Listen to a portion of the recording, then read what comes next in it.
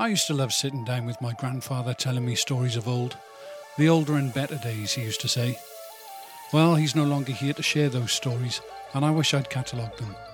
That's why I felt such an affinity to Tom, a listener from Alabama now living in Berlin, who started sending us recordings of his memories of growing up. Enjoy this short, true story read by Tom himself in this special edition of the show we're calling Reminiscing with Tom.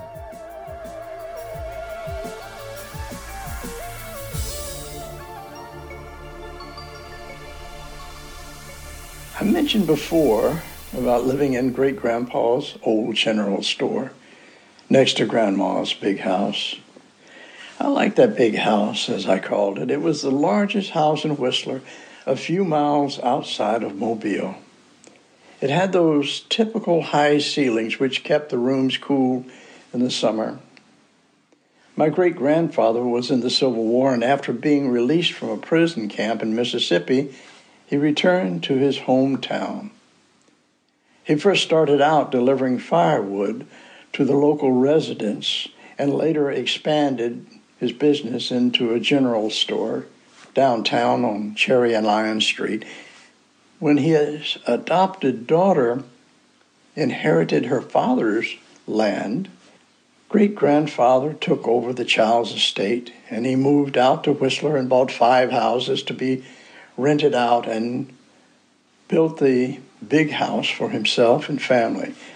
Next door, he built his second general store, where we later lived occasionally. My grandmother had a large cast iron pot in the backyard, where on Mondays she would go out back and start a big fire under the pot. It looked like an old witch's cauldron.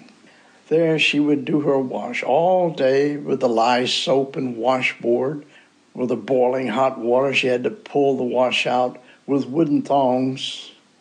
And I remember her giving us a warning, "You kids don't go out there and mess around with my clean wash." I remember Grandma had an outhouse out back. Years later, my dad said to his mom, "Mom, I'm going to build you a bathroom on your back porch so you don't have to go out that far at the middle of the night." I've never seen someone so shocked at the thought.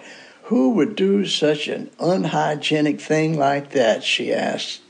Dad finally, with a clear explanation, was able to convince her it would be okay to bring an outhouse into your house. The corner property was large enough to ride our friend's horse around on. And after seeing a cowboy movie, Cousin Fred got this great idea. You see, Roy Rogers in the movie escaped his pursuers by standing on the horse's back and jumping to an overhead limb of a tree. Fred wanted to do that too. Now, to keep the horse from running back to the barn, about a half mile away, guess who was to stand down the way to grab the riderless horse as he came by? Me. Well, the size of that oncoming big as an elephant horse to a 7-year-old made me decide otherwise. Now, Fred made the jump as Roy Rogers did, but guess who couldn't stop the runaway horse? Me. Fred wasn't too happy with me for a while, but we never stayed mad at each other longer than it took us to think of something else to get into, which never took us very long. My cousin Fred was highly admired by me as a child. He could run faster, he climbed the highest tree, and was fearless. Fearless Fred. At about the age of 7, he got into a phase of climbing any tree he could find. Any time my mom came out of the old general store where we lived and she was looking for Fred, she always looked up into the trees first and called, "Fred, come out of there and get something to eat. I know you're up there." And sometimes it worked. She once coaxed him down out of the tree with a promise of a peanut butter and jelly sandwich. Reluctantly, he came down, but Mom forgot that she didn't have any jelly anymore. Handing Fred the peanut butter sandwich without jelly He felt defrauded and smeared the peanut butter all over freshly cleaned windows out of spite. Mom said to him, "You'll want that peanut butter sandwich one day." I remember one day down at the branch, as we called it was actually a small creek, Cousin Fearless Fred came up with another grandiose idea. There were hundreds of 50-foot pine trees down there, and he decided to climb one and started swaying back and forth until he had enough momentum and angle to grab the other 50-foot pine tree top adjacent to his and transfer his skinny little body over to it.